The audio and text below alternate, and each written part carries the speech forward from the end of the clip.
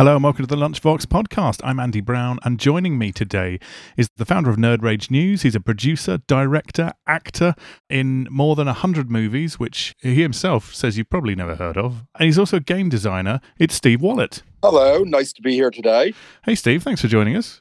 Yeah, I'm happy to. So what would you like to talk about today? Well, first of all, just very briefly, tell everybody a little bit about yourself. My name is Steve Wallett. I am an author of about a dozen books. I've been involved in 168 film and television productions. And like you said, you probably have never heard of them. Okay, so the premise of the Lunchbox podcast is really simple. I'm going to give you a choice of 64 random questions. And over the course of today's recording, you're going to choose 8 of those. So you just need to give me a number between 1 and 64. 13. What are you scared of? Let's see. What am I scared of? Ooh, that's a tricky one. I'm scared that all the religions of the world are correct and that I've chosen the wrong one. Be going somewhere if they're all correct. Yes, well, that's the crazy thing about it. If you think about all these religions in the world and how each of them have their own end of the world scenario, they can't all be correct. It's possible none of them are correct. But if one of them is correct and I've chosen the wrong one, have I made a horrible mistake that's going to cause me to suffer for all eternity? FOMO. So that would be my ultimate fear. General fears, I'm afraid of heights. I hate heights. Any particular reason? When I was in the Army, I went to jump school. It was at Fort Benning, Georgia. We jumped out of airplanes and paratrooped in. And during one of the training exercises, we had a malfunction and one of my squad was killed.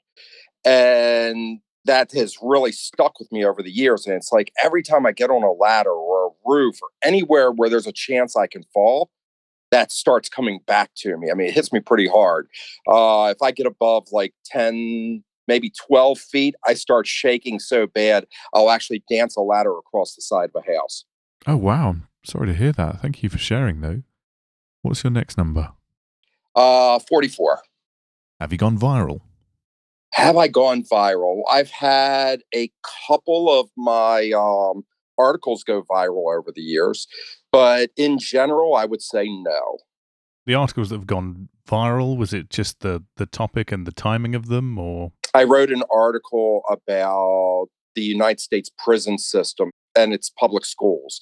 And I was drawing a correlation between going to public school in America as a training ground for surviving in prison.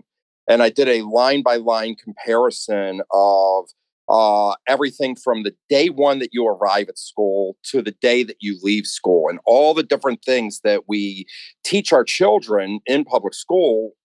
Well, if you mirror that with prison, it's a perfect mirror. And my argument was that the public schools are being designed to make it so that inner city kids can survive in prison and make good workers for the government. Okay, thank you very much. What's your next number? 40. If colours had a taste, what do you think the colour blue would taste like? If colors had a taste, I think that blue would be salty with a hint of sweet, kind of like a butterscotchy caramel type thing with a dash of salt on it. Okay, what makes you think it would be that flavour? Blue to me looks like it's a thick color. It doesn't look like it's a wispy color like a pink or a yellow, you know? And when I think of a thick tasting food, I tend to go to butterscotch. I don't know why. Butterscotch and caramel, I just like them. So I like to imagine that blue would taste like that. Okay, can I have another number, please? 10. Okay. What's the one thing you would change about where you live?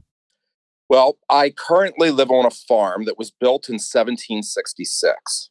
And the building, being quite old, has 36-inch stone walls. This is stacked stone, which means there's no mortar in them. And that means the wildlife comes through every now and then. And I have discovered bugs in the house. I've discovered mice, chipmunks, squirrels, raccoons, and even as big as a 7-foot long snake. So that would be the change I would make. I think I would put mortar in my home. Oh my God. A 7-foot snake.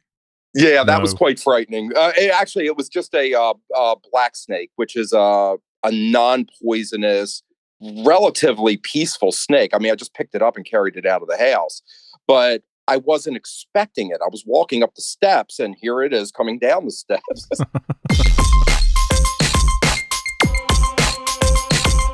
So you're the founder of Nerd Rage News. Why don't you tell us a little bit about that? So Nerd Rage News was started in 2013 as a blog. It was my way of expressing my love of nerd culture. And I initially started writing about tabletop gaming. And as the years went on, I began to write about video games, about books, about comic books, about movies, about technology, anything that caught my eye as being related to nerd culture. After, I don't know, 5 years or so, 4 years, I guess about 4 years, the website, I decided to incorporate it and start making it a business. And now what I do is I travel to conventions, gaming conventions, sci-fi conventions, horror conventions, cosplay conventions. And I sit on panels, I do keynote speaking, demonstrations, I run games and things like that. And this is all for Nerd Rage News. It's allowed me to produce movies. It's allowed me to write books. It's just fun. And one of those movies was, I think it's And Now a Word from a Gamer.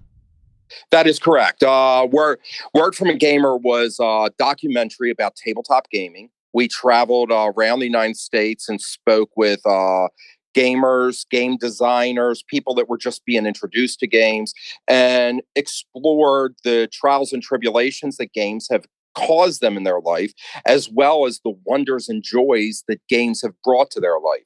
I have people that were from the UK, from Australia, and other places that I wasn't able to interview directly that sent me film clips that we also incorporated into it.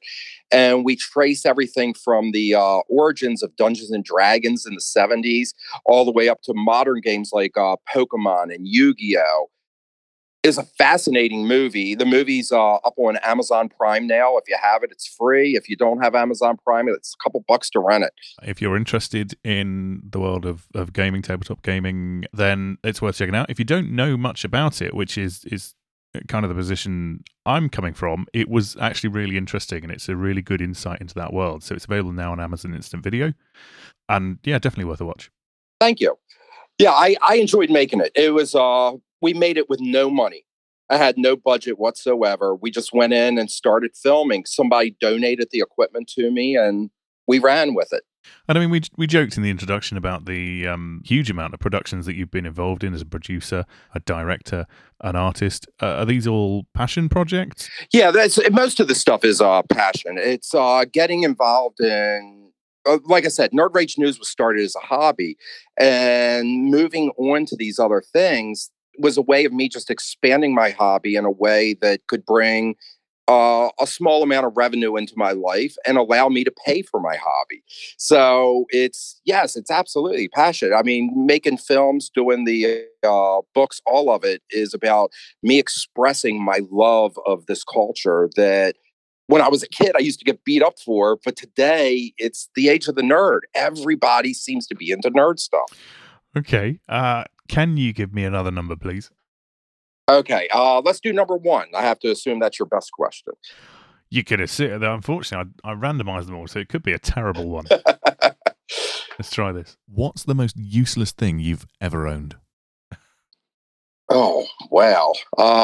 That's a tough one. The most useless thing I've ever owned. I would have to, you know what it would be? Years ago, I bought a solar powered device that is supposed to make noises to scare animals away. And I put this device out in the yard to try and scare away rabbits and groundhogs from my farm because they were coming in and eating my vegetables all the time. Uh-huh.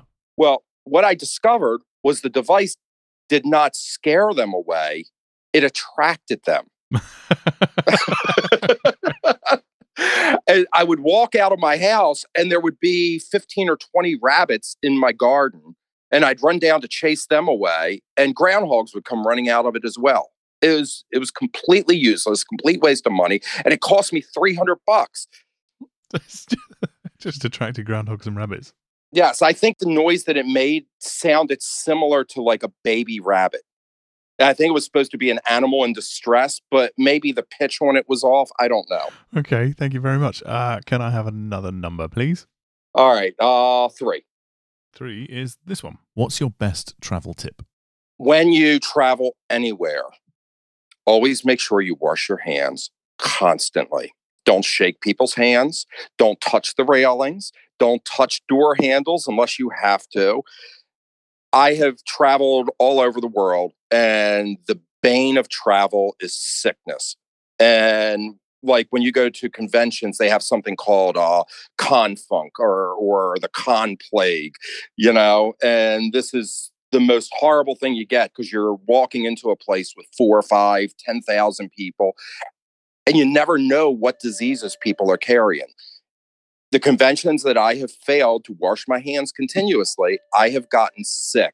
And a few of the times I've gotten so sick, I wanted to die. Okay, thank you. That's good advice. That's right up there with don't have ice in your drink, isn't it? No, that would definitely be up there. Okay, what's your next number? 12.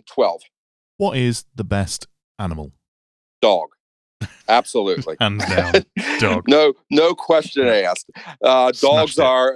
Right. I mean, they say they're man's best friend. Well, I really believe that. I've had dogs my whole life. At one point in time, I owned 84 of them, just to give you an idea how much I love dogs. Today, I only have one, but having a dog, it helps with stress relief. Dogs, their emotional states are very much like the states of children. So it's like having a small child with you at all times. If you have the dog trained well, he can be your defender. He can be your best friend. He can be the person that soothes you when you're sad. He's the person who makes you happy. Dog covers everything. And your final number? 5. What is your opinion on clowns? It depends on the clown. I really like clowns that are goofy and funny, but there are some clowns out there that are pretty darn creepy, and they make me a little bit unnerved when I see them. Going to like a carnival, the clowns that you typically see there, I've never had an issue with.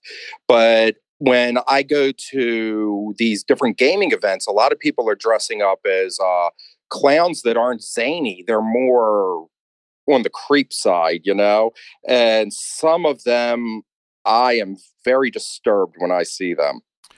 I believe I've said it before and I'll say it again, terrifying nightmare beasts. I can see that.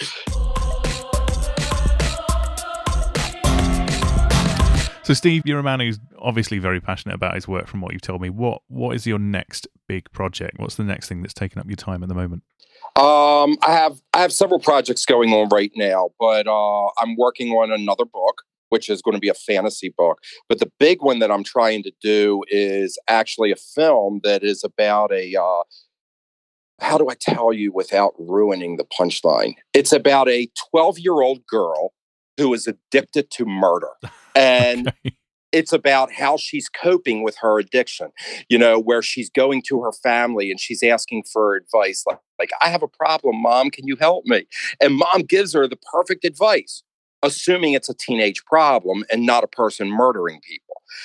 And the different advice that she gets from people actually helps to accelerate her murder addiction. I think it's going to be really fun when it comes out. It's just finding the right cast to pull off this little girl where you want to root for this villain. I think it's going to be awesome. There's been a number of really good shows over the year that have dealt with serial killers where they are the primary protagonists. Shows like Dexter is an example. And those type of shows, many of them have been done well, but none have really shown a child in this role. And I think putting a child in the role, it's going to get under the skin of a lot of people, where when you see an adult man or an adult woman going around killing people, we often just roll our eyes. All right, it's just another killer, Do you know, I always wondered what happened to Natalie Portman's character at the end of Leon. I agree with you. I've wanted a sequel for that film for years. I really think Matilda would have made an excellent return for Natalie Portman. And I hope that someday she'll hook up with Luc Besson and redo that. If people want to find out more about your work, to find your books, well, mostly you can go to Amazon. Just look my name up, Steve Wollett, Wollett. If you go to IMDb, you can see my vast list of film and television productions, or you can go to nerdragenews.com and keep up on the general things that I'm writing about. Okay, Steve, thank you very much. Thanks for joining me today. I really appreciate that. Yeah, thank you for having me, and you have a wonderful day. Thank you. And don't forget, if you want to join in on the Lunchbox podcast, perhaps be a guest, or if you would like to send us some questions for our guests, then you can do so by getting in touch with us at Lunchbox Podcast on all the social medias.